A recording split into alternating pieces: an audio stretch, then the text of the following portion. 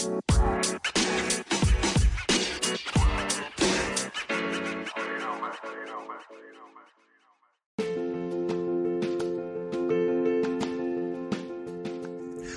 the Love Thy Neighbor Podcast Network at anchor.fm/Anthony-Wilson/support. Again, anchor.fm/Anthony-Wilson/support.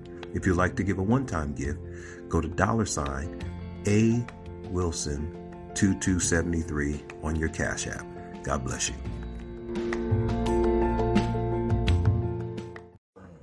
Let me see where my mic levels are at. Uh-oh. I hear myself in the mic, but we don't got no mic.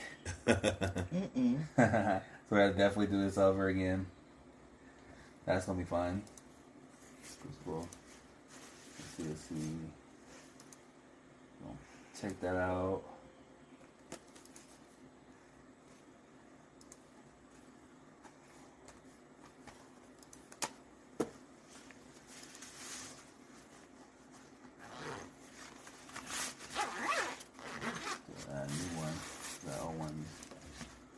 Is not functional anymore. Let's see.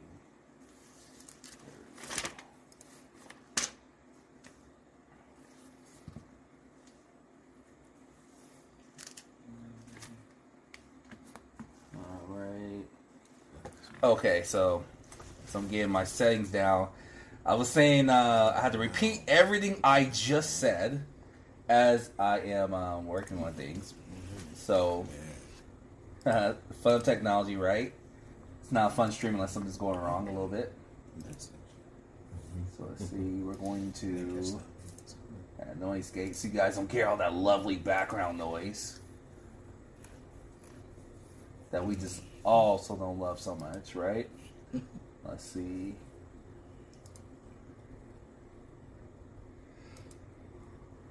For a life, man, I'll never understand why when the computer updates it affects OBS so much. Like it will just like reset the settings. It's the most weirdest thing I think I've ever seen from a software perspective. But then again, if anyone uses OBS, then you automatically understand that OBS is weird, period. Streamlabs. The Streamlabs are things, not the actual OBS software. Streamlabs is a little bit more glitchy sometimes than expected. But looks like things are coming in. Looks like we got a mic. So anyway, I'm going to start over. So we just had some worship. And it's going to be something that I'm going to be doing throughout the week. And this is probably going to be a new layout for a channel.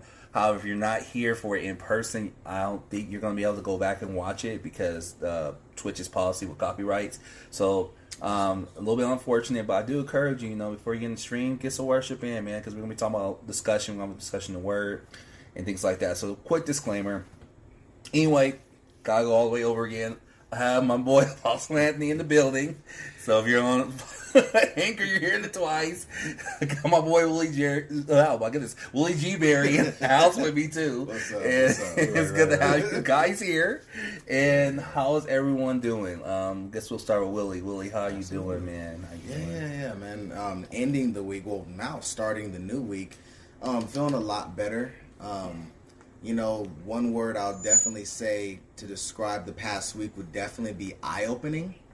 The reason why I'm saying eye-opening is a lot of times you can't really identify what you're feeling emotionally, because you're just going through the motions so much that you're not really realizing where you are and checking in and having that slow down moment.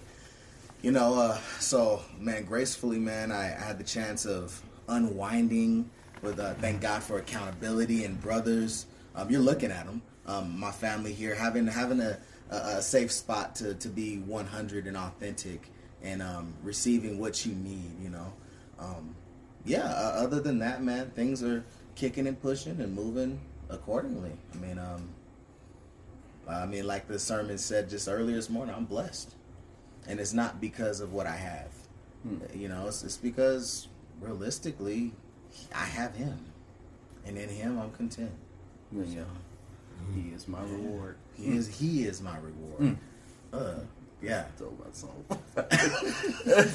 I should have played that for y'all because that's a song right there. So, all right. So, Apostle. Yeah. I concur. The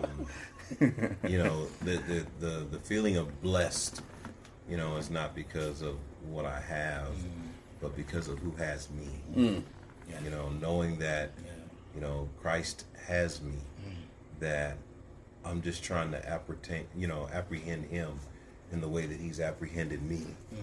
Just trying to grab a hold of him the way he's grabbed a hold of me, and know him the way he knows me, and there's a depth to that, and there is a level of contentment in that cuts through the noise of this world around you.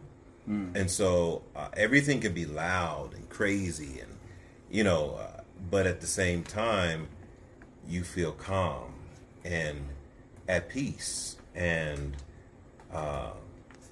just enjoying God, and it's like, man, I wish I could give this to everybody. I wish I could just like take it and just hand it to them. But faith comes by hearing, and hearing by the word of God. And so if people will receive God's word and really believe it, like we talked about, in men's group, like, man, do we really believe God's word? Are we really at a place where we hear that thing and we say, yes, yes, God, I believe that, and so I just want to see people get there. I want to see myself continue to grow, learning something every day, growing in my walk with Christ, and knowing that, man, we're in unprecedented days. And so because we're in unprecedented days, we have to have an unprecedented faith. Right. Some good stuff, man. So, my week was good as I'm like multitasking, trying to get y'all some scenery a little bit. I still gotta see if this is even coming in. Okay, it's coming in. Alright, so you can get a little bit of music, background music, some ambiance. Some ambiance, Set the tone. Set the tune, just a team, but Have a drink. Here you go. my week is been with you guys as a band. I think I concur the last. If that's the thing to do. A lot of realizations with my walk with God, and why in this particular part, for lack of better words, I am struggling, because the beautiful thing about reading scripture, I'll put it this way, is revelation of who Jesus is. That's why I feel like it's so important to have a relationship with the Word. And I feel like that has to be the thing. I know we're going to get a lot of feedback because for some reason our headphones are going right into the mic. It's a weird thing. Yeah, that's what you're hearing. But so I'm going to put this right here. And I think you guys can still hear me. Make sure my mic levels are coming in. Because it's like the mic is yelling at us, okay? Yeah, it's coming in. All right, I think it's still coming in. So we're good. So, like I said, the good thing about the reading the Word is you're getting a revelation of who Christ is. I don't want to say it's a bad thing, because I think all this is to me edifying. That's what Scripture says. But the struggle, I will say, struggle can be is if you have a misinterpretation of what you think the Word of God is and who you think Jesus is. Yeah. And I think that can be, for lack of a better word, sometimes the piercing of the heart, sometimes the double-edged sword of Scripture is dividing. It's dividing what's ungodly and what is godly, and it's happening inside of you. So I think that's what's happening. That I'm realizing. I'm like, okay, this obviously the Jesus I knew from just listening to preachers and not really studying to show myself approved is definitely wrong. What I die about the world and desires and wanting things from the world compared to who Christ is, well, that's definitely wrong too. And there's a little bit of a mourning there, and that's where I'm at. I'm at this mourning area where I'm like, yeah, God really was in love with the world, and I actually don't know what you're offering me, and that's kind of scary to now be in a place where, like, you know what, God, I'm ready to go. I'm ready to follow. And that's weird because you're like, aren't you already saved? Yes, I'm already saved, and I don't think it was a salvation thing, but I do think it was a transformation A transformation. Wow, a transformation of my mind. So I do think that is what's happening daily. Is the Lord is transforming my mind, and so there's at times it hurts. It's like, yeah, dang, I had aspirations for that, but now I'm starting to get to the excitement. Like, I started stream today. Best example, I'm still very excited in this moment because I'm like, man, God, this is amazing. I get to really share you with people. Versus my old dream was just sharing me. Me being successful, me having followers, and I'm like, God, I get to share you with people. I get to share what I love with people. I was so excited to stream with you guys today. I was trying to get to you guys earlier throughout the week, but there was just things I had to work. My sister just had a baby, so that's some personal stuff for you guys. My sister just had a baby. I have a new nephew. I was watching my my other nephew, and I was watching my niece, and me and my wife were helping each other out, and I also had to catch up on work. And I also was just doing some off-camera stuff. I do have an Apex coach, for you guys who are wondering on that. Do have a coach, and in an hour, or however long the stream is going to be, because we're going to take our time with this, an hour from now, yes, I'm going to log off, and we'll get back on with Apex, and we're going to start a new series with Apex. But I do have a coach, and I do have some training regimens and stuff like that. We'll do some hard changes. I was playing Claw this week, for all my gamer nerds out there. Claw's the way you hold a controller. Actually, I could demonstrate because I have a camera. So, you will hold a controller like this versus holding it like this. And it's a lot of pressure on your hands. And that was hard. So I had to tell my coach I can't do that because my coach suggested it.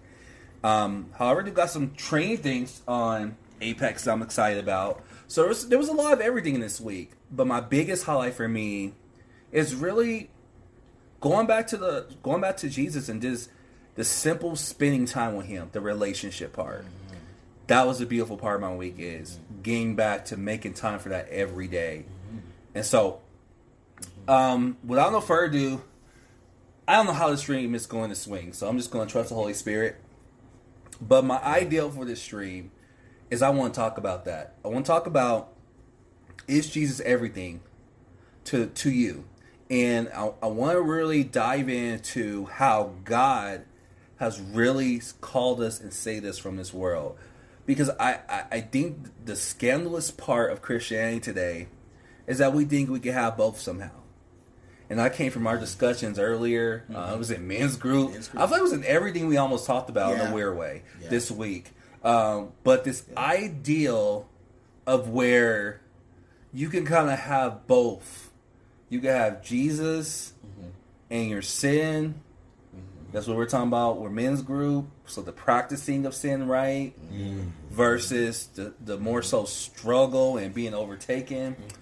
To reading Galatians, to them thinking somehow they could be made right by just being circumcised, but doing whatever they want, right? You have this overall ideal to even today, how Jesus by himself is kind of not enough. Downplayed. Downplayed that Downplayed. Jesus has to come attached with a certain promise of material gain, or I would say somewhat social status. And what I mean by social status, like social or family status, that you accept Jesus, Jesus gives you this financially, your job. Family status, if you accept Jesus, Jesus fix your marriages. But I just want to talk about him by himself and how good he is. And so that means we might hit Matthew today, guys, because I'm definitely hearing the Beatitudes. We might be all over the Bible, because I really want, when we walk away from the stream today, my prayer is that you have a revelation like I did this week, and growing in this revelation of Christ, that he's enough, and that you're excited about it. I don't want you just to be cut to the heart. You're just like, oh, I'm so horrible, because that's not the goal either. Because what you'll do if you have that revelation, you'll start working harder, and remember, it's not about works. But I want you to walk away excited, really energized about the God you serve, about the Jesus who saved you. And so I don't know how we're gonna start this thing off, but we're gonna just go ahead and dive in. Well, I like the subject matter because really the only source material that you can use for such a subject matter is the Word of God. And as you were talking, there was a bunch of scenes playing in my head. I was talking about Stephen earlier today, and Stephen is one of the 7 that were picked in Acts chapter 6. And Stephen, everybody knows Stephen for his death, but nobody pays attention to his life. As a matter of fact, I don't see his life. But he lived such a life that, number one, he was chosen by his peers, to serve, in their congregation. Number two, he lived a life full of God's wisdom and power of the Holy Spirit. Number three, he was persecuted for that type of life. That's what led him before the Sanhedrin, where then he stood up boldly and testified of the word of God and spoke to them. In a lot of ways, Stephen was an unofficial prophet because he spoke forth the word of God and interpret the Old Testament and shared with them what God had said and said, look, turn back to him. Come back to him, because he's speaking directly to, Israel. He's speaking to Jews specifically, in a form that the Old Testament prophets would have spoken. But Stephen's life was all about Christ. And you don't see any competition for that. So much so that he was willing to die. And not only die, but as he died, ask for forgiveness for those who were putting him to death. Which is, if you put it all together, you're like, wow. How do we live a life like that in this modern world and, be willing to say, I'm going to go all the way for Christ. I'm not going to go and try to grab anything for myself, And then let me put this in there and then I'll kind of shut it down, let y'all jump in. He had a buddy named Philip. Philip, same group of 7. He's the other, notable name, that comes out of that group. He goes to Samaria, preaches the gospel to an entire city. This entire city is filled with joy. He leaves there, meets a very important individual from Ethiopia on the road, and leads that person to Christ. Next time you see him, he has 4 daughters who prophesy. And I bring that up because Stephen's life was cut short, but Philip got to have children. Neither one of them compromised who they were in Christ. Wow. But yet one got to experience some things that the other one didn't. And I think when we read the Bible, we see a competition there. We see, well, why? Whereas if you would have talked to them, there was no competition. They weren't, well, you get to do that. And I got to die yet? No. They focused on Christ and they lived for Christ. How do we do that today? You talked about him being everything, or at least being enough. Right. I think it comes down to, the gospel says that Christ is the Messiah. He's Lord. He's the one God sent. No other name under heaven can anyone be saved. God raised him from the dead to show his power over the grave, that death has no authority. He gave himself willingly for our sins, right? Not only to have our sins forgiven and us reconciled to God, but then to set us free from the power of this world and the destiny of this world. In the gospel is how we disconnect from competing and clamoring and fighting for the things of this world, that we find only one way, and that way is Jesus. But for so many, they've been taught Jesus and Jesus plus. Jesus is a means to get and plus. Yeah. Instead of him being the end, the focus. Paul said he's the prize of the high calling of God. It's in Christ Jesus. How do we get that? You know, when I think about people, and I think about their struggles, they're struggling with the actual gospel. How do we get past that? Man, that's that's some bars in there. There's a couple in there. Let's go back to Stephen and Philip. Both were so after Christ, so in love with Christ. Both had different outcomes, but the same thing that kept them the same, and their common, if you would, denominator was Christ. I think for them, they both received their reward, and their reward was Him. It wasn't the things that came with stuff. I think when you have that mentality, there's no comparison because the reward is the same thing. But as long as I think the reward is something different with Jesus, then I feel cheated.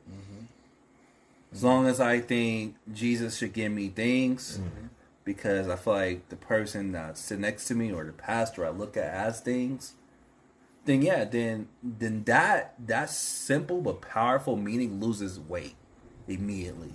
And I'm gonna say completely. So I think what we have to do, when we're tempted to make Jesus everything, is realign ourselves with Scripture. And because, man, when you look at, and I look at the death of Stephen, Stephen points out who Jesus was through the whole Old Testament. Yes. And so a person who can do that shows me not only would they have the concept of who Jesus is, they actually knew Him from His Word, from the experience of the Holy Spirit, and this was everything for Him.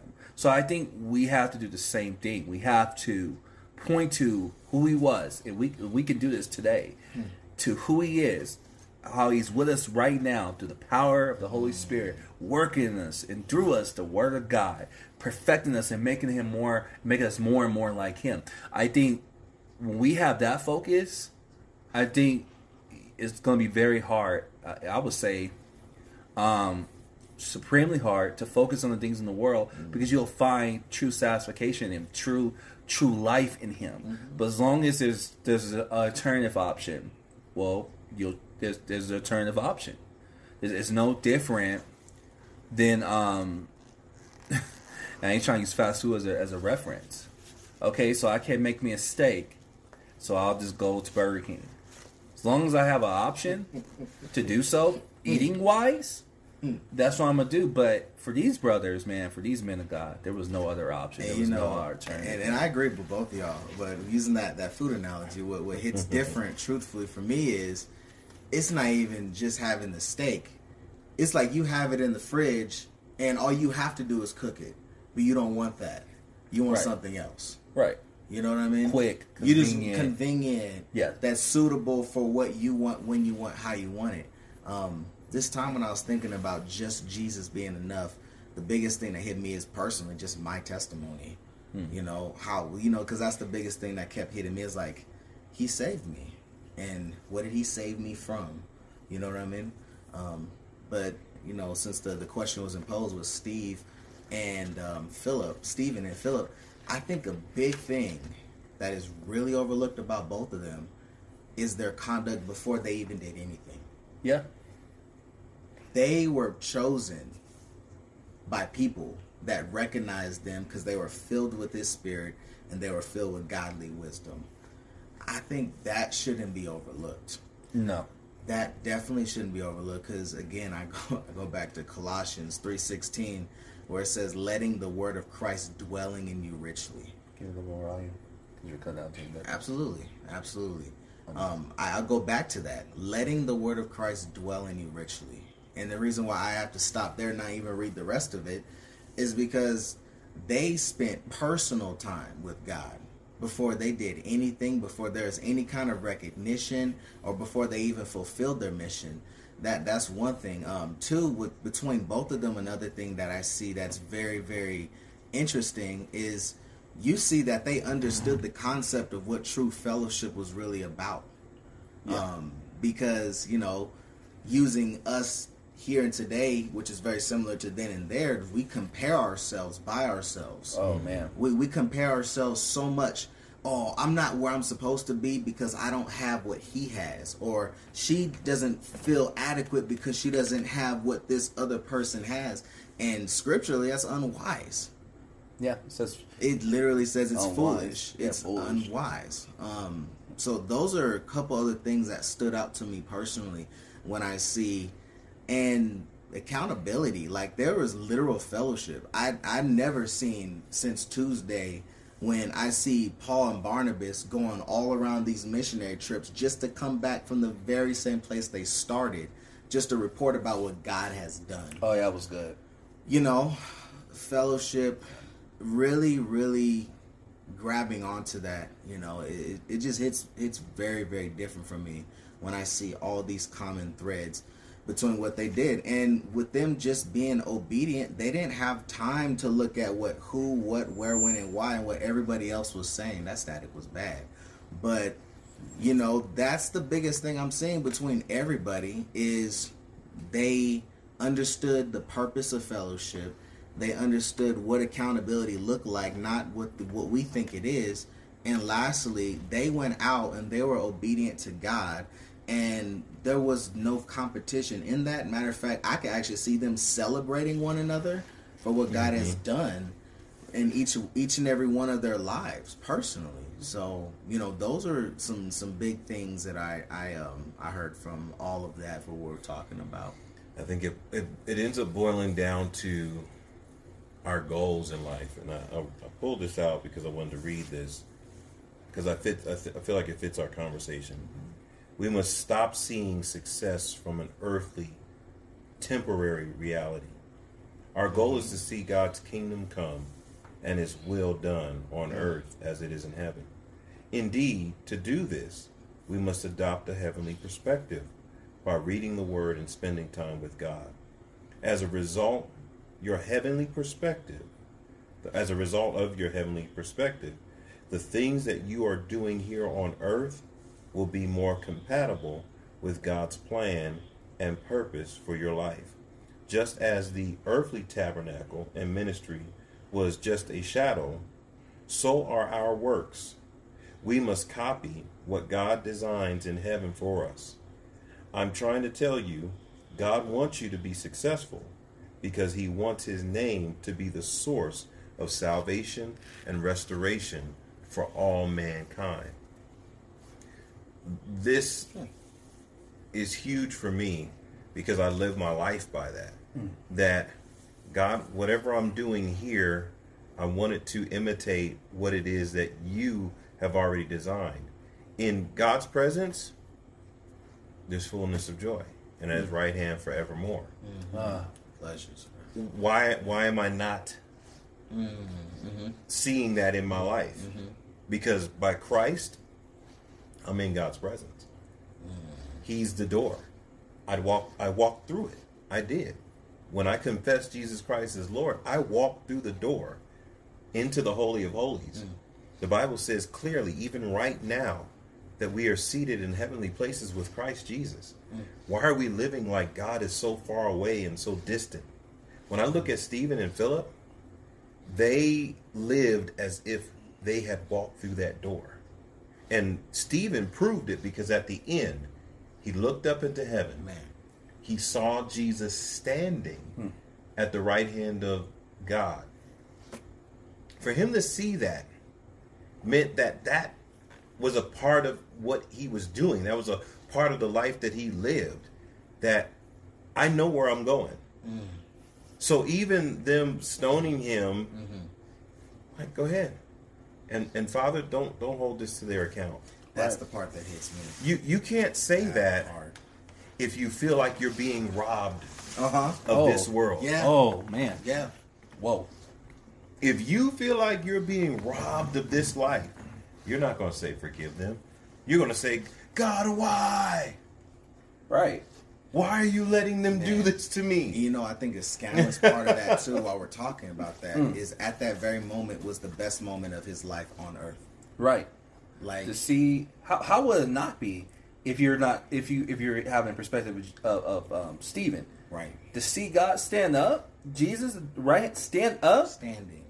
bro, Right hand of God. Standing? Not seating. standing for you, Standing. like What's the old song? man. Is my living In vain. Come Come on, on, Clark. come on, Clark. Is my praying in vain? Is my fasting in vain? Stephen in that moment said, it wasn't in vain. Of course not. Right. It's not all in vain. Right. Yeah. Right. Stephen saw that in that moment. Man. And that's why it was the best moment, if we can say that. I don't know if we can say Right. that. I mean, but if we right. can say that, that's We can why say that that. would be the True. best moment. Right. Because everything that he had lived for, it was true. Mm.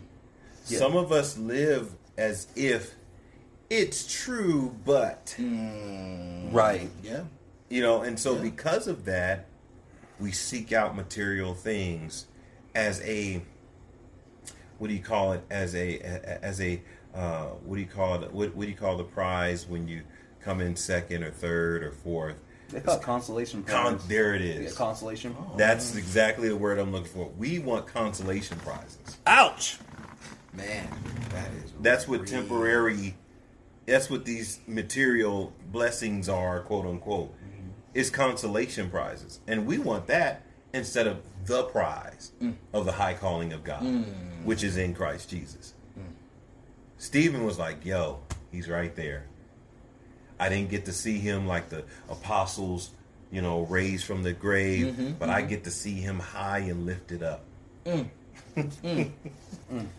and that hits hard, man, because when you see what he did, he literally exemplified what Jesus already did by saying, when Jesus was on the cross hanging, what does it say, for like what, almost 6 hours, for him to say, Father, forgive them, for they know not what they do.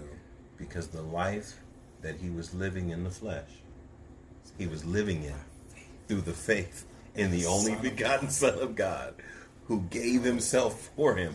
He was living through Jesus. Are we living through Jesus, or are we using Jesus in our life As a means to get what we want. Wow. All right. That's a blow.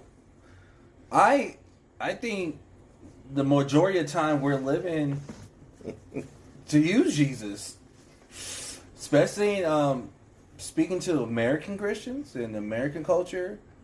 It's and you know, and every time I hear that from now on, I'm going to correct people, because in Africa, they're doing witchcraft to fill their churches. you know what? They're chopping off heads and doing all kinds of weird stuff to get people to come in and get more and more money. Yeah. Some of the richest pastors in the world are no longer in the U.S. Yeah. Okay. Well, I stand corrected. Very I'll true. take some. They're no I'll longer in take- the U.S. I'll take some Nice. public correction. So I feel like a worldly view Yes, that's it. of Jesus is to use Jesus to attain things, and I think that's worldly. That worldliness has crept up in our churches globally, and I think it's hard to shake, because I think that's more appealing. Yeah. You know, and we kind of have a what am I looking for? What's what I'm looking for now? I want almost, it's not like give and take, but it's very circumstantial relationship with Jesus. So if I do this for you, you do this for me. Conditional. Thank you. There There it it is. was. There it is. Very conditional relationships with Jesus, which is, hey, God, you bless my marriage, I give you worship. Dang. Can I say something real quick? You know, something Go that ahead. hit really hard as you were saying that is not only this means of gain, right? That we're, I mean, it's obviously all that's in the world, the lust of the flesh, the lust of the eye, the pride of life, right? I think another undertone that's even just a little bit deeper than that just hit right now is a lot of people, they were taught that this was the right thing to do. Yes. Yeah. So how do we reveal this to somebody to show them this isn't right through scripture? You know, like, because I'm thinking about it like from a perspective, okay, well, the servant of the Lord must not strive, but he must be able to teach, he must be patient, he must be humble. That way he can show this individual the way that they're going and that they can turn from this. And what I'm seeing in that is that this person is dealing with a stronghold. They're believing these lies and these arguments of, no, I gotta get it out the mud. I gotta get it how I live. I gotta go and get it. Like I gotta go grab it. If I speak it and I believe it, then I can receive it. Like all this weird stuff that we do in scripture that Jesus wasn't even teaching to begin with. So it's like, wow, how do we have that strong tower to let down that barrier so we can go inside as ministers of light? I think there's a couple components, so I'm going to take a stab at that question. I think there's a couple components that you're going to need. I think we're going to need people, first off, who are passionate about the Word of God and passionate about their relationship with Jesus Christ. They're not passionate about proving people wrong. But their heart is what, I'm going to pick on him today, my apostle, that wants to see people really win their relationship with God. I think it has to start there. And then once people are persuaded by that in Christ, that you're not trying to rob them, you're not trying to make them look stupid, but your heart for them is to have the fullness of Christ. Is what Paul prayed for the Ephesian church, that they would come to the full stature of Christ. When that's their heart, and you're going about with humility, I think it makes that it could make it the ground more easier for them to be humble, and then you're able to show them the true beauty of Christ. So you're representing the gospel again. I think there's going to be humility in representing the gospel, because that's why I think most of these issues start is with the gospel. I think we all have been duped somewhere. I know I have, where when I'm receiving the gospel, Jesus has been already set up to be conditional and to fix my life. You know, really represent the gospel to them. Like, look, Christ died to save you from this evil age. Christ died to free you from the clutches of sin. So therefore, you'll never be alone, because you'll be liberated from sin. You'll be called out to be a part of his people, his church.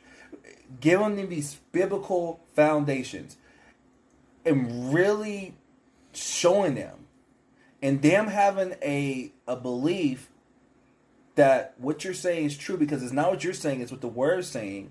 And then God's power, his faith, persuading them that this is the truth. I think we all need it. I think the biggest error of our churches today is that we think we're above the gospel. So therefore, if I think I'm above it, if I understand it, then therefore I'm going to give it the same way. And so it kind of creates a loop. So I think to counteract this loop, you're going to need those two heavy things for sure. You're going to need people that have a heart, not just to prove it wrong. And I'm coming out of that, because I think for me, I was just like, man, I hate that. I hate the prosperity gospel. Everyone's preaching it, and I'm just going to shut it down. That's not God either. You know, what we see in Scripture is people, especially when I'm reading about Paul. Paul wanted people not to be duped, but wanted them to have a liberty in Christ without restrictions that keep them bound. You see it, there's literally a heart there. Yeah, you see the passion that, like, look, these dudes are tripping. They're trying to catch you up, and that ain't happening. But you also see the same tone of this letter, this compassion, this heart for them to have a relationship with Christ. I think that's the motivation as to why he's frustrated behind them being duped too. Yeah, that's a good point. So, and I think I would add to that something that is overlooked in Scripture is that there's strength in numbers. So often people are trying to take on this problem in their own little corner over here and over there, instead of doing what Paul did. Paul built an entire team. I was just thinking about this as you were talking. I was like, wow, as dynamic as we see Paul has like this whole, and people would call it an entourage, but it wasn't an entourage. This was his team. In this Romans 16, and Paul has like a roll call of all these people who he's working with. It's like the credits at the end of a movie. Watch this. Romans 16, starting at verse 1. I'm going to just read out the ESV. It says, I commend you, Sister Phoebe, a servant of the church in Centuria, that you may welcome her in the Lord in all the way worthy of saints, and help her in whatever she may need, for she has been a patron of many and myself as well. Greet Prisca and Aquila, my fellow workers in Christ Jesus, who risked their necks for me, to whom not only I give thanks, but all the churches of the Gentiles give thanks as well. Greet the church in their house. Greet my beloved Epanetus, who was the first convert to Christ in Asia. Greet Mary, who worked hard for you. Greet Andronicus and Juni, my kinsmen and my fellow prisoners, that are well known to the apostles, and they were in Christ before me. Greet Amphiliatus, Amphiliatus. My beloved brother in the Lord. Greet Urbanus, our fellow worker in Christ. My brother Stachys. Greet Apelles, who proved himself in Christ. I mean, and this is, there's about 10, looks like about 10 more names. Paul didn't do this by himself. He built up a team and said, we are going to do this work. I think that's missing. Number one, I love what you said. Have a heart to save. Jesus did not come to condemn the world, but that through him the world might be saved. And so a lot of people have a condemning tone, a combative tone, right? We don't want to have a combative tone. We want to have a compassionate tone. And with this compassionate tone, we want to have other voices that are saying the same thing in various different ways and different styles. To different people. But they're all talking the same talk. Whereas you see the false teachers are doing the same thing. Here's something that everybody overlooks. All the false teachers put all the false teachers on their programs. Yeah. So true. Whoa. So true. They fill their program out with a bunch of false teachers. That's the same thing, but they're just different. They're just different. They're different styles, different accents, different nations, different tones, different races, different style. But those that are speaking the truth always feel like they got to go it alone. Man, they have this like martyr complex. I'm the only one. I'm sorry, but you're not. But that's really the mentality. And so you should be building a team. You should be, building out a roster of people that you can send people like, hey, why don't you talk to my man over here? Right. And he may have the connection or the style or the accent or the energy or the, whatever it is that reaches them, but he's saying the same gospel. And that's what Paul said. He said, if anyone comes to you preaching another gospel, even us, if we change up on our gospel, bro, anathema, curse. Straight. And so why is it that people feel like they gotta you know, and I think I see pockets of people coming together and teaming up and things like that. But I feel like, you know, especially on a local level, there's too many people that are going at it alone. And because they're going at it alone, they struggle to stay on track. Whereas if you don't go at it alone, you have the accountability of the people around you. He opens up in Romans 16, and he does it at the end of 1 Corinthians. He almost every end of all of his letter, he gives a roll call, a shout out to all those that are helping, because he's not doing it by himself. Man, we think that Paul is this lone superhero, Right. that is real. but he is not by himself on these journeys. Wow.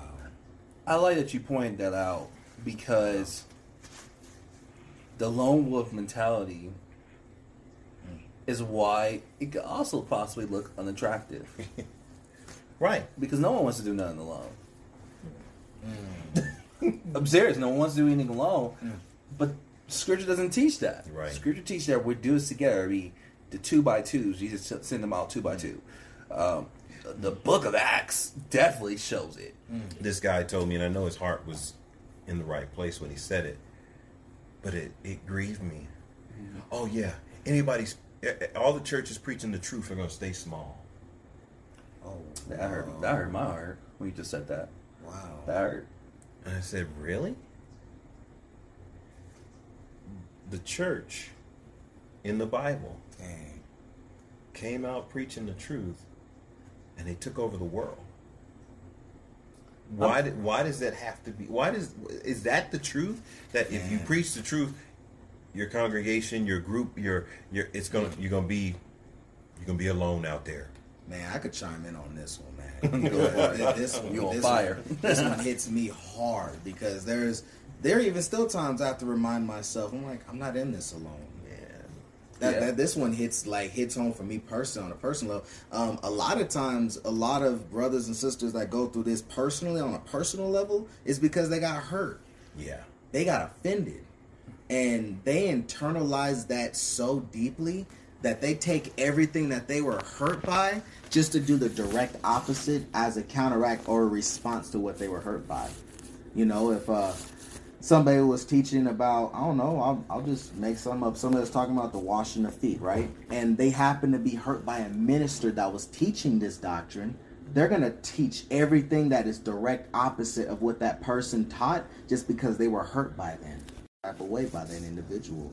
So there is a lot of hurt that is definitely associated with somebody, wanting to do this by themselves. And let's look at the heartbeat too, right? Pride. You want to say, I did this all by myself. Yes. So? Because I think that's the other part of it that people don't want to admit. Yeah. I think we're cool with the whole lone wolf soldier, but what happens if it does go right? Now you can claim all the glory. Did this all by myself. Right. Yeah, And absolutely. Right. Yeah. I think that comment hurt me, and I'm grateful at the same time of you debunking that with Scripture, is that's not true. That should not be my inspiration. Because if that's my inspiration, oh man, I'm gonna be miserable. I'm gonna be sad, because the loneliness is going to eat at me. But no, we see through Acts, the book of Acts itself. I don't even dare say Jesus. We want to pick on Jesus too. They spoke the truth. People draw to them. Yeah. And so today, I think where that lie comes from, I definitely think it does come from hurt. But I think we somehow, one way or another, we put our, what's the word I'm looking for? Our culture, in a sense, or worldliness. It's something I want to say it's like industry talk almost. It's like we've crept that into our module for the gospel. Okay. And like the a truth. salesman pitch. Yeah, right. Like I see what you're saying. you guys are catching up. Like, Yeah. It's not the word I'm looking for, but you guys are catching it. Follow me. Yeah. But it's like, yeah, if you talk about this, you don't grow like this. But if you talk about this, you won't go. And it's like, that's so, and I am going to say it, carnal. Because that's not the Bible. I mean, if we're going to go off of a module, if I'm going to go off a module, then I'm definitely going off of Scripture. Because Scripture tells me that, actually, if I do speak truth, I actually need to prepare myself for the people that are going to come. Yeah, and I saw you were going to go there, too. I saw that. I was like, yep, I was waiting for somebody to say that. Yeah. The Bible clearly says, well, let's say it this way. Jesus, when he gathered his disciples to him, this is Matthew chapter 9, verse 36. He looks over the crowd. He sees all of these people, and he says they're tossed to and fro like sheep without a shepherd. And the Bible says he's moved with compassion for them. But then he does something interesting, and he looks at his disciples. Again, Jesus is not alone. Wow. Even Jesus. Come on. Has a team. Whoa. He looks at his disciples. Whoa. And he says, pray to the Lord of the harvest that he'll send workers into his vineyards, because the harvest is plentiful. It's the laborers that are few. Wow. Now, we run into the fact that we hear that in the last days there's going to be a great falling away. There's going to be a rebellion against God. But there's always been a rebellion against God. Consistent. Whoa. Come on. We should slide down. Right. Because I think we want to just play favorite timelines. People are going to turn aside to fables because they have itching ears. But there's been that. Peter says that, they're going to lead you astray with covetous words. They're going to pull you astray. But he said their end is coming swiftly. So don't let them fool you, because they're going to get what's coming to them. God is not willing for anyone to perish. There it is. And so if God is not willing for anyone to perish, then we ought to be. And here's another thing. I was watching this the other day. There's a bunch of new belief systems coming up, and I see how demonic they are. And the Bible already tells us that that the servants of Satan will turn themselves into apostles of light. Yeah, It already says it. Transfigure themselves. And transform themselves. And so Yeah. those things have already been stated in Scripture. So when they happen, what we do is we get discouraged. We get exacerbated, like, this is so terrible. How do we put a stop to this? Whoa. What are you talking about putting a stop to it? This is your sign that you need to get up and get to work preaching the gospel. Because if you sit alone, frustrated by it, I'm just leaving that junk alone, guess what happens now? The false apostles, the false prophets, the false teachers now scoop up more people. You're thinking that this little thing that you're doing is nothing. But if you combine it with other voices, then all of a sudden it becomes more powerful. That hits freaking Psalms 1. That hits freaking everything in the Word. I just have Revelation. It hits everything in the Word. But I have Revelation. I mean, because if the just is living by the counsel of the godly, this word counsel again, it's not just you, and then you go on to the ways being prosperous. Maybe that's real prosperous. Maybe that's real prosperity. That is real prosperity. And so, I'm sorry. So I just had to bring it up. So here's the thing. I'm glad you did. Here's the thing. Oh my gosh. The Lord has been impressing upon my heart lately. He says, team. Man. Yeah. And equipping, like Paul did, a team that are all reaching people with the gospel. That are, like Paul told Timothy, give yourself entirely over to it. Meditate on it. Give yourself entirely over to it, so that your progress will be evident to all. Yes. But then he says, take heed to yourself and to the doctrine. In doing this, you will not only save yourself, but all those that will hear you. That what if you rose up a team of Timothys that were giving themselves over to the word of God, to godliness, and stirring up the gifts that were in them, you know, taking heed to themselves and to the doctrine, so that everyone they talk to, they're given the pure, raw, untampered with word of God. And it's stirring up a hunger and thirst for righteousness in people. And because at the end of the day, to me, that's what's missing in most people's Christian walk. Man. Is that they have no mission. They're looking and searching for something that makes me feel significant, instead of connecting to the mission that Christ has already given.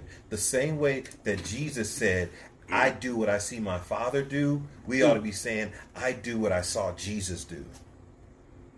That hit hard. That hit me. His picture. Because if you look at Paul is imitating Jesus. Literally. Shadow. Galatians. Bar for bar. That's what he's doing. Yes. Wow. Of course, Paul could not have 12 apostles. That's not the point. But he gathered up a team of disciples who he's got Priscilla and Aquila. They got a church in their house. He's got Andronicus over here. He's got people that this dude even put his life on his line for me, man. I love this bro. You know, it's just he has genuine brothers and sisters. And man, that's been on my heart. I just didn't know how to articulate it as well. It's like, I don't want just a team of people for G-Berry. No. I don't care about that. For Jesus. We're talking about for Jesus, for the gospel. Like, I want to see brothers and sisters, young brothers, young sisters going out there and preaching the gospel for all of us together in genuine fellowship. Right, because that's that's what I was thinking while we a couple of minutes back about today's stream. I was like, man, I want, if you're watching online, I want you to be fired up, ready to share gospel, and then really be able to have a network, like having like something like this where you be like, hey, I need some discipleship. I need some word. And so I guess it's my shameless plug time, so that way we can transition to TV, because we can do this all day. Right. But they want to be mindful of the time, a teeny bit. Teeny bit. Unfortunately, my website's been shut down for tclgaming.live, so I have to find a different way to give you guys a Discord link, because I really want to do that. I really want this channel to be really about equipping. Yeah, you come here, it's cool to watch some Apex and watch the journey that we're on, but even stuff like that I want to equip. But I really want to equip people with Christ. I want to really, if you want to talk about changing up the game here on Twitch, yeah, that's how I want to change up the game. I want people preaching Christ. I want people to be like, yo, man, let me show you who Jesus is. And let me connect you with what I'm connected with, who I'm connected with. This kind of army. And that's why I see it. Like, That's exactly I see, if we want to talk about kingdom talk, that's kingdom talk. What we're just talking about. Where you're sharing the gospel, you have a team, not for you, but a team ready to share the gospel. Yes. And like I said, you may not take over the whole world, but when we come together, we could begin to assault the whole world. Yeah. So like you doing your thing with music and the podcast, Pastor's writing, doing podcasts. I'm on Twitch. We're hitting sections of the world. We're insulting the kingdom of darkness with the gospel. And we don't have to pull a Abraham and Lot. Yeah. Elaborate on that. Go ahead, man. Yeah. Abraham and Lot grew so large in their own existence. Wait a minute. That they had to separate. I like how you said their own existence. That part. Whoa. They grew to where they just gotta separate. Right? And that has been, and I don't want to sound churchy, but that mindset, some people would call it a spirit. And I agree with spirit in the sense that of the values and the characteristics, that of this Lot and Abraham's situation where they're forced to get away from each other because there's only one sheriff in town. Wow. It's my platform. And hey, Lelios. Instead of, right? Mm-hmm. Instead of building up each other and growing larger, because what happens when they separate? Lot gets taken captive, gets caught up in the middle of a war of 5 or 6 kingdoms, and Abraham's got to go back in there and get him rescue anyway. him. So why did y'all do that? That would not have happened if they did. So here, and even the apostles, when you look at their work that they did, Peter and Paul worked the same areas. They coincide. They gave shout outs to one another. They sure did. You know, they sure did. They had love for each other. And they had disagreements like brothers do. Yeah. You know, I mean, but at the end of the day, they were all for the same thing. Right. And if we could figure out a way, and it means, here's what it means. Number one, it means that you're going to have people that are willing to go to Scripture and say, what does the Bible say? Not what does my tradition teach. Mm-hmm. Not what have I always thought this meant. Not, well, this is what I was told and I stick with. No, sit down, read it, understand it, apply the correct rules of interpretation, then take that and share it with other people. I feel like what we're seeing is a lot of people, again, my brand, your brand, their brand, and that's how they're living, is off of our brands. This whole idea of, well, you know, branding, you know, what, you know, you got to be careful of who you know. We're talking about what does the word say. And if we stick to what the word say, then it's not your brand, my brand, his brand. It's God's brand. Yeah. I think that's going to be the beauty and the challenge. Because the challenge is going to be, again, my mindset is Christ to get something. Yeah. This is my brand. Godliness is a means of gain. However, if it's, man, I'm just all about God's kingdom, about his will be done here on the earth. People sharing the gospel, people getting saved. Let's do this together. I think there's no way you get to that solution, because that's what I see. I see myself being forever connected to you guys, no matter what happens. Facts. With growth.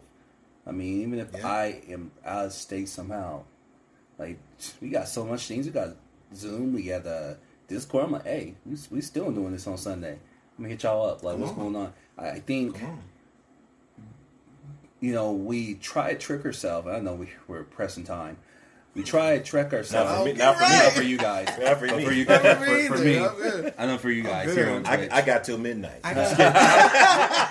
We don't need no sleep. We don't need no sleep. Okay, listen. So he's foolish. Well, I'm just I'll mess up my train time. But what I'm saying is, we trick ourselves to thinking that when I grow here, then these people fall off. Right? I think it's a real worldly common dot. And you know, and I'm gonna say this because I know you got streamer, you got things you got to do. Right. But why aren't we strategically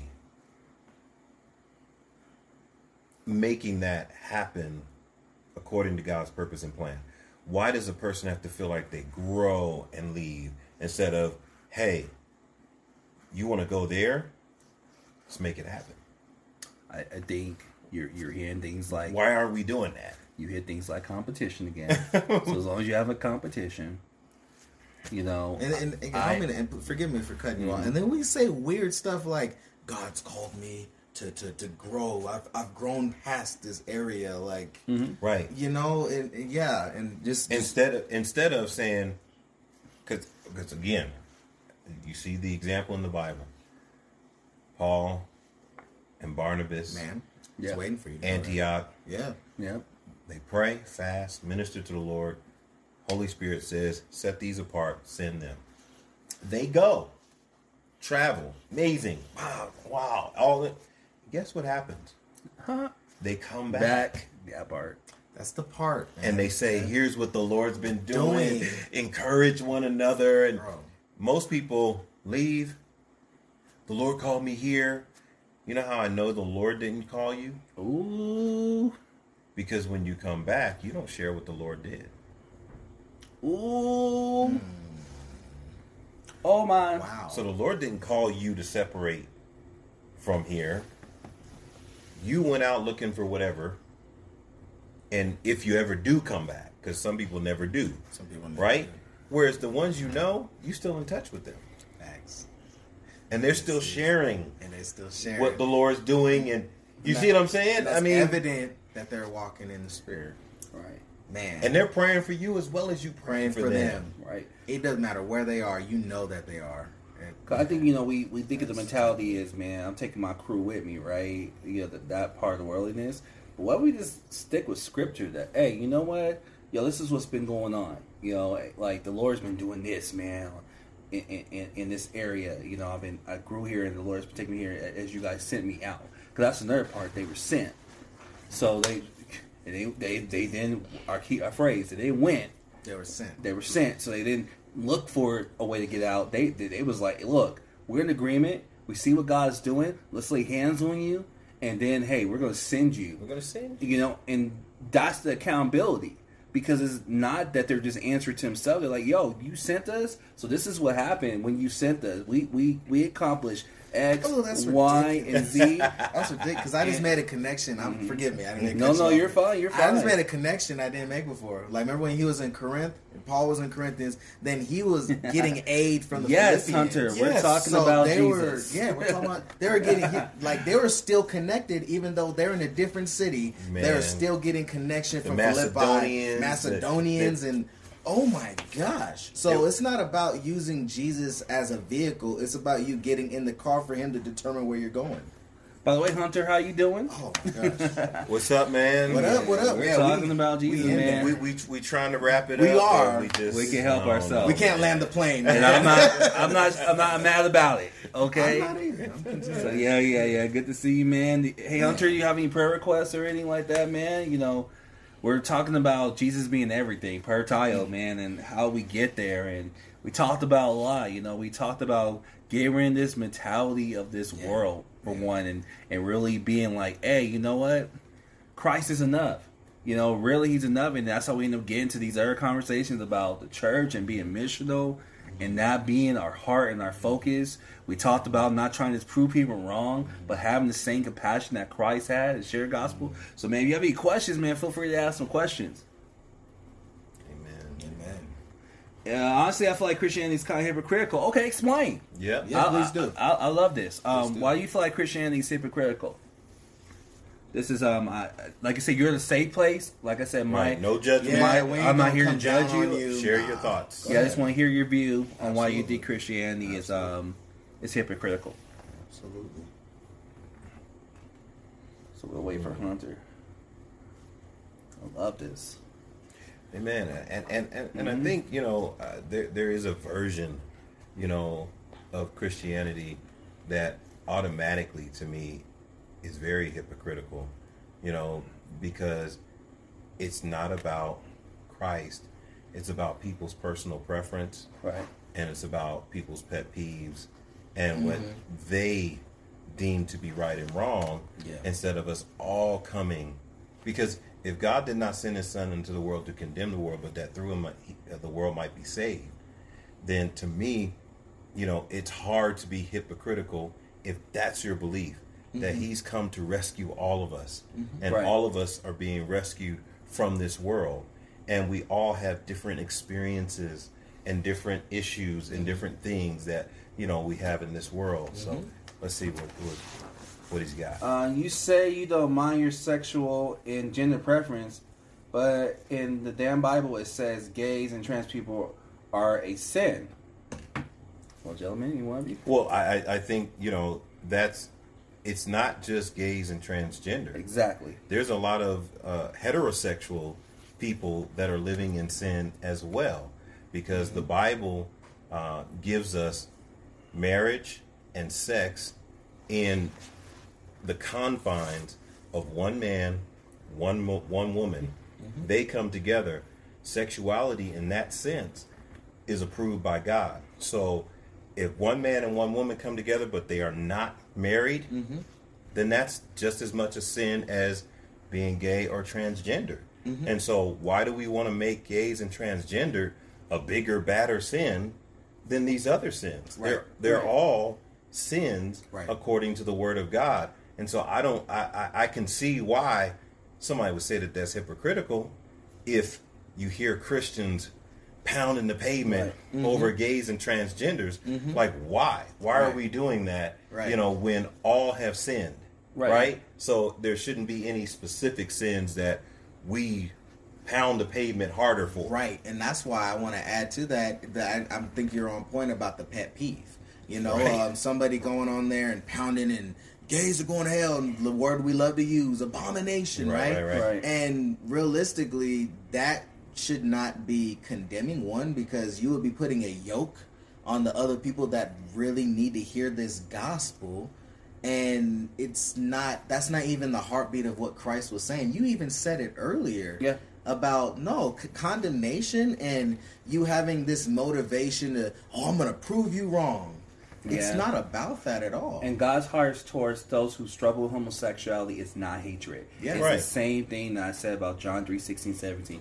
Christ did not die to condemn the world, but to save the world. So God doesn't hate gay people. And he's He not willing loves for anyone to perish. And So then also in addition to that, you want to look in 1 Corinthians chapter 6, verse 9. Now, the context, 1 Corinthians, is Sorry, I keep Paul looking away from talking to a church. He's not talking to people that are not in. He's talking to a body of believers. They're struggling with sexual immorality and all this wild stuff, witchcraft and idols. And he tells them in 1 Corinthians 6:9. I challenge you to look at it. He before the list, he was saying effeminate and drunkards and all these things. He said, "Such were some were you." Yes. He said, "But you've been washed, you've been cleansed." So again, he doesn't desire for any to perish whatsoever. so Hunter also says in the book where it talks about Ezekiel, doesn't say angels are depicted as people with wings, like Ophium looks creepy as hell. Ophiums are wheels with eyes. Yeah, again, I personally want to take some time and do a study about angels. We talked about angels and demons a lot. I've done a lot of studies on it. But just for it short, I'm going to go ahead and say this to you, Hunter. There are some Christians, what we're saying, that abuse the Bible. And they are hypocritical. Yes. Because their God is not like that. That's what makes them hypocritical. Read the statement again, because I didn't get that. I didn't Here, fully. I actually give it to you right here. So you can say it. Ooh, sorry. Can't come together like that. Yeah. Right. This is okay. In the book where it talks about Ezekiel, doesn't say angels are depicted as people with wings, like Ophium, look creepy. Ophium are wheels with eyes. Okay, so absolutely, angels are not people with wings. If anything, when you look up angels in the Bible, they look just like men. That's why people have mistaken angels for men. The wheels in Ezekiel that you're talking about, they are called throne guardians or heavenly beings. And so they are, so you have heavenly creatures or heavenly beings, then you have angels. Those are two separate classes of the heavenly host. And so angels are God's messengers. He sends them to earth. They look like human beings. There is actually nowhere in the Bible where an angel has wings. That is a common myth. That is a common misconception. Angels don't have wings. Number two, you have the wheels, you have the throne guardians, you have all of those different ones in heaven. So I agree that those things are there. So when you die, I'm turning into a wheel. No. You're not going to turn into a wheel. your body that you live in is going to be changed into an eternal body so that you can live in God's presence forever. That's if you want to be with God. Now, if you don't want to be with God, then you have an alternative place where you go, and that's separated from God, because God's not going to force anyone to be in his presence, and he's not going to turn you into a wheel. Mm-hmm. There you go. Yeah. Hunter, our God is loving, man. Jesus is all about loving. He's loving. He wants to save us from a fate. But he does have justice. He does have justice. So he does have standards. Loving. Right. So he put it this way. So Jesus is not here to condemn people. However, yeah, he does have a standard. But it's not these crazy standards we have come up with to condemn us and separate us from him. If anything, Jesus is setting these standards to draw closer to him. So let's see what you have. So heaven. So even in heaven, there's a food chain. No. Nope. And I want you to elaborate more a little bit. Probably food chain, but no. Yeah. No, there's no food chain. Nope. As a matter of fact, in Revelations 21, all those that come out of the trials of this life will all reign with Christ. They'll reign right next to him. As a matter of fact, Paul says it in Romans chapter 16 and verse 17, that if you suffer with Christ, you will reign with him. Awesome. So God's people will reign with him. Mm-hmm. Jesus will lead this heavenly. You will become the new heavenly council with Jesus Christ. Yes. And so there's not going to be a food chain, so to speak, in heaven. Let's see. There's the higher angels, and then there's us. Nope. He just answered it. That, we will reign with him. So, together. So that there will be no more hierarchy, if you would. No more, what's another word we use here? Rank. Mm-hmm. No more elitism. Mm-hmm. We'll reign together with Christ. Mm-hmm. So, Hunter, I was saying that... And angels, sorry to cut you off. No, you're good. Angels, the Bible says, according to Hebrews chapter 1 and verse 14, that angels serve those who will inherit eternal life. And so even though angels physically are much more powerful than us, they can do things that we could never even dream of doing. They are still servants, just like we're servants of God. Angels are servants of God. And so everybody serves their role. There's not a hierarchy or a rank. And even in a church, the pastor is not the head of the church. Come on. The pastor is a part of the church. He just has a role of teaching and preaching, but it doesn't make him higher. A lot of people in churches make pastors higher than the rest of the people. And that's why you have a lot of controversy in churches, because someone believed that they were higher and above the law, but they're not. They're supposed to be equal with everybody else, and everybody does their job. Yes. Okay, so Hunter says, so I've been agnostic about this whole thing because the Bible has been written so many times that I don't know if it's necessarily trusted. So here's the deal. And actually, want to go to scripture. And as I'm doing that, I'm going to let you guys take a stab at this too. So that way we'll lose momentum on it. Okay, so the Bible is one of the most trusted documents. It has been investigated and verified. The Bible was translated from Hebrew, Aramaic, and Greek into the English language and pretty much all languages on the planet. What you're running into is that by studying the original language, you'll be able to tell what translations fit what the original language is. Most people just read the Bible, they don't study. Yeah. What we do is we study. We study that thing day and night. We try to really get in there and understand what is the original words, and you can learn all of that. And we would love to take you through the Bible and show you how you can trust your Bible. and know exactly what it's saying, and nobody will ever be able to fool you with the Bible ever again. And so we would love to help you with that. Absolutely. Been studying for years, breaking that thing down. Yeah, absolutely. Right. Absolutely. And I just want to add to that scripture behind it. The purpose of scripture in the Bible itself. According to 2 Timothy 3:16 through 17, all scripture, it says, and let me switch this to you so you guys can see this. There we go. All right, so you guys can see that. All scripture is given by inspiration of God and profitable for doctrine, reproof, for correction, for instruction of righteousness, that the man of God may be complete, thoroughly equipped for every good work. So that's the purpose of scripture, is this right here. And so like I said, like he just said, hey man, I'm on here a lot. I'm be here more on Twitch.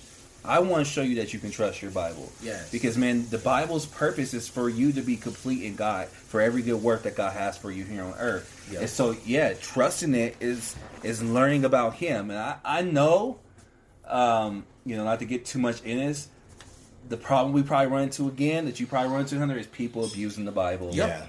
For the wrong reasons. reasons. To it. Yes, sir. You beat me to it. Yeah. It's just like...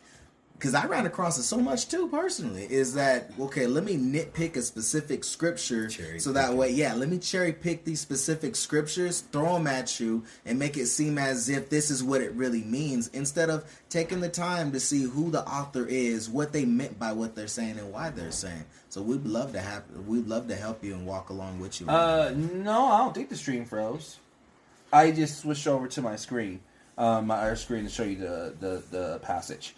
So my answer to your question is, you said, do I have to learn Hebrew to learn the Bible? No. However, have an understanding of what the Bible was, the language the Bible was written through, can help you understand their view of what they were saying at that time. For example, the Bible's written in 3 particular languages: Old Testament being in Hebrew, and a little bit of Aramaic, and you got New Testament in Greek. So understanding the language that they written in eliminates us adding our words, our American words, to their idea of what their scripture is, what they meant when they were writing scripture, when they were writing the Bible. And that's another way of confusion, because what we'll do is, because we're trying to understand the Bible, we automatically insert what we mean instead of finding out what they mean. And that's what he's saying. That tell me about the Strongs. Okay, so Strong Concordance. I'm going to pull it up right here. And I'm going to show you how easy this is. So this is what he's talking about. Let's go back some. So just give me any word. Actually, I probably have a couple in here, because I use the Strongs every day almost. Check out that word delight. So let's do delight. So this is what he's talking about. This is called the Strong's Concordance. D-E-L-I-G. H-T. Okay. So, all right. So this is called the Strong's Concordance, and you could do this on the internet like you just see me do it. Oh, actually, guys, you did not see me. Sorry. No, they didn't see you. Here, so right, I forgot. I switched my screens.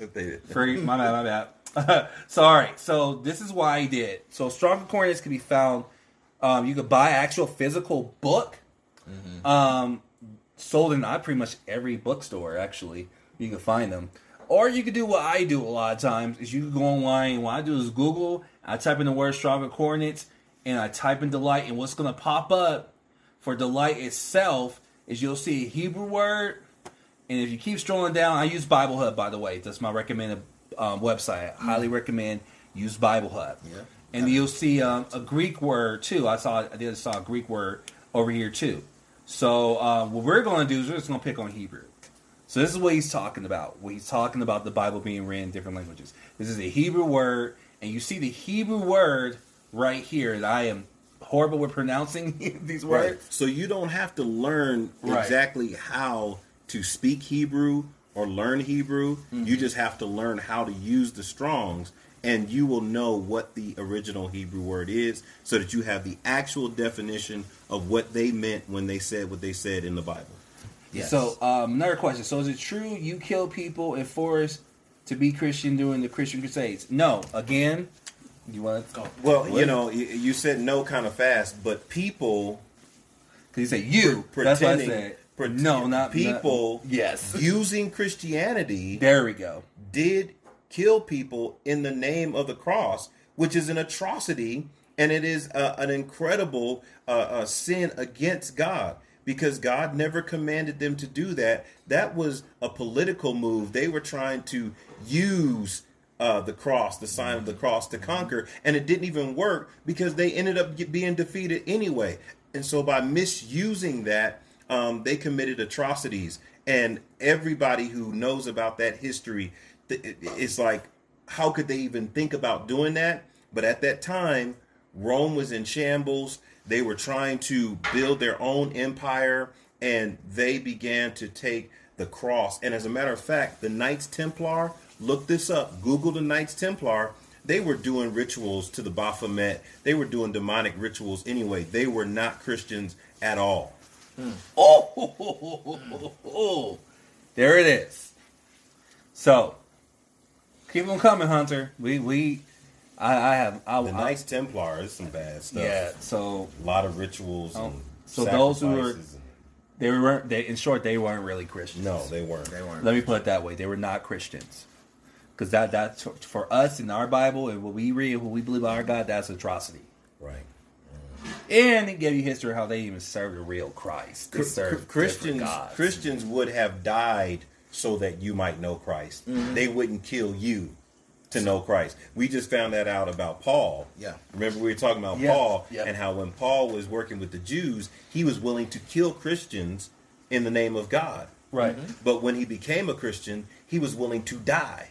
Mm-hmm.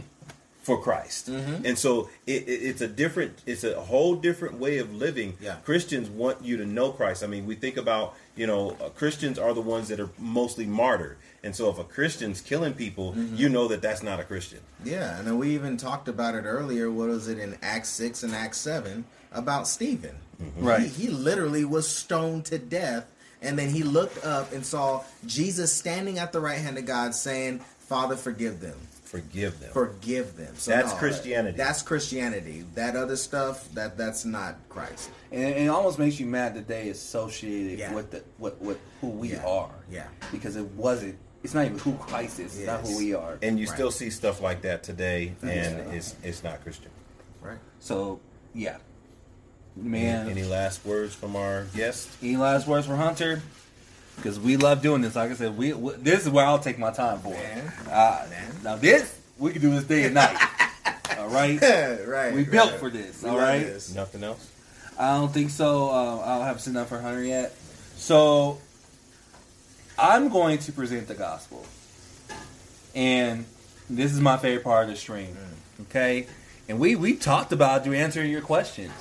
So, like I said, God so loved the world that he gave his only begotten son. That way he may not condemn the world, but save the world. Okay? So those who call upon the name of the Lord and believe in their heart that Jesus Christ is raised from the dead, they will be saved. And they will not be put to shame. This is found in Romans 10:9. So, if anything, God is about saving people, not condemning people. That's his love. That's his heart. I do see one more thing for him. Y'all kill pagans for them. You kill pagans for being them and doing what they do. We Christians, again, that was a fault. That is not Christian. That's not Christian. Christians were the ones taking those people in and hiding them from King James, who claimed to be a Christian, but we don't know that he was a Christian. But a lot of people under King James, and you're talking about the witch hunts that were happening during the Middle Ages. Christians were taking those people in and helping them. The people who are calling themselves Christians were not. As a matter of fact, the Ku Klux Klan calls themselves Christians, and they were killing black people. Those are not Christians. Yep. Right. Come on. I'm in old Christianity. Didn't you guys used to what's this one? I think it says magic, and y'all say magic is magic. I think you're saying magic. In Christianity, and I have a shameless plug. I did a podcast on beware of Christian witches, and so there have always been people trying to merge Christianity with sorcery and witchcraft and paganism. And paganism in the sense of the magical people. And so there were Hellenic wizards and sorcerers who wanted to be Christians. As a matter of fact, I can show you a story right in the Bible where a man encountered a man named Philip who was sharing the gospel. There was a man named Simon who was a sorcerer. He heard the gospel and he became a Christian. But we don't know that he really became a Christian because he decided that he wanted to buy the power of Christianity, which the power of Christianity is not for sale. It comes through relationship with Christ. And so magic and Christianity have always been on opposing sides because magic is a way to have the things of this world, have temporary things like health and wealth, so that you can have it for yourself. Whereas being a Christian is about leaving this world behind. It's about letting go of these things and not letting those things control you. And so magic and Christianity have always kind of been in a tussle. And so if you want to check out the Love Thy Neighbor Podcast Network, I have actually it's on YouTube as well, Beware of Christian Witches. And I go into the history of Hellenic magic, which goes back even into Egypt and some of the Mesopotamian religions where they were using magic. Man, I'm feeling like Paul right now.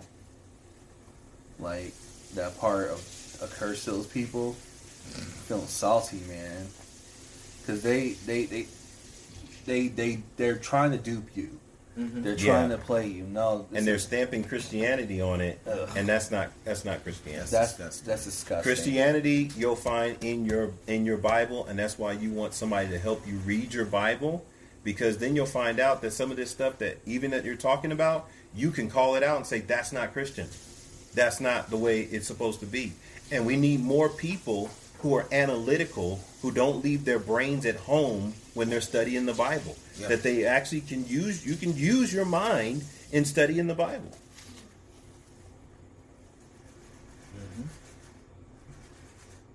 Anything else, Hunter? Keep them coming. I hope you're getting revelation as we're answering these questions, man, because I want to see you win, man. I want to see you have a relationship with Christ, with relationship with Christ. Absolutely. We want to take away every hurdle. We want to come against everything that will keep you from knowing the real Jesus, not this fake version of Jesus. If I have any questions, I'll ask him on Discord. Oh, babe, that Discord link is not working anymore. Hang on real quick. Hunter, I got you. Give me a second. I'm gonna give you. If you give me a second, I'll give you the real one. Yeah.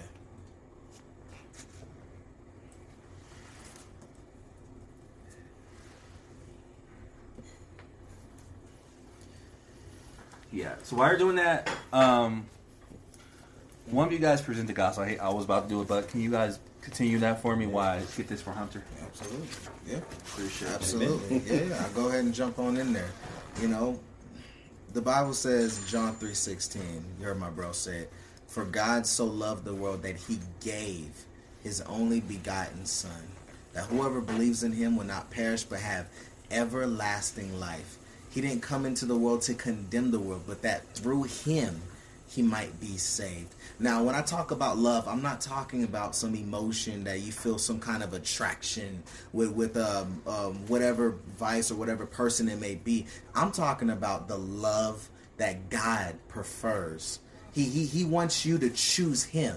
You know, all throughout the word, he's always making it clear that there's good and evil, life and death. You choose, but he says to choose life. And when we say choose life, we're talking about Jesus Christ, who came in the form of man to die this death, to put away with sin, to put away with the prince and the power of the air and the works of Satan, which is sin.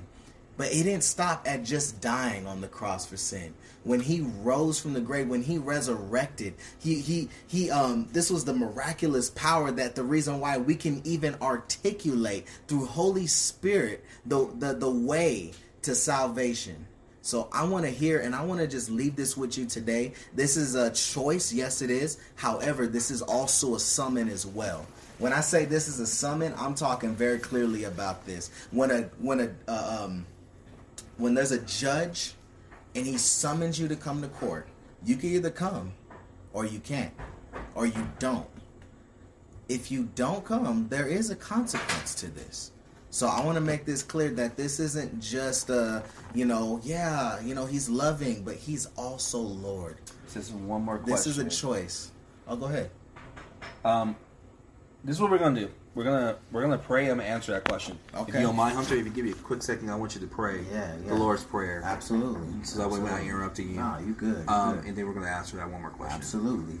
In the book of Romans chapter 10 verse 9, it says that if you confess out of your mouth the Lord Jesus and you believe in your heart that God has raised him from the dead, then you will be saved. You'll be saved from the prince and the power of the air, from Satan. You'll be saved from the lust of the flesh, the lust of the eye, the pride of life, this world, and you will be rescued and you will be reconciled from this moment on to have an eternal security in heaven with the Lord.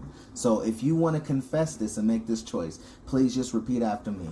Lord Jesus, I confess out of my mouth. I confess out of my mouth that Jesus is Lord. that Jesus is Lord. That you are the owner and you are the master. That you are the owner and you are the master. And I believe that you have died on the cross. I believe you died on the cross. And that you have raised from the dead. And you have raised from the dead. Lord, I ask that you help me.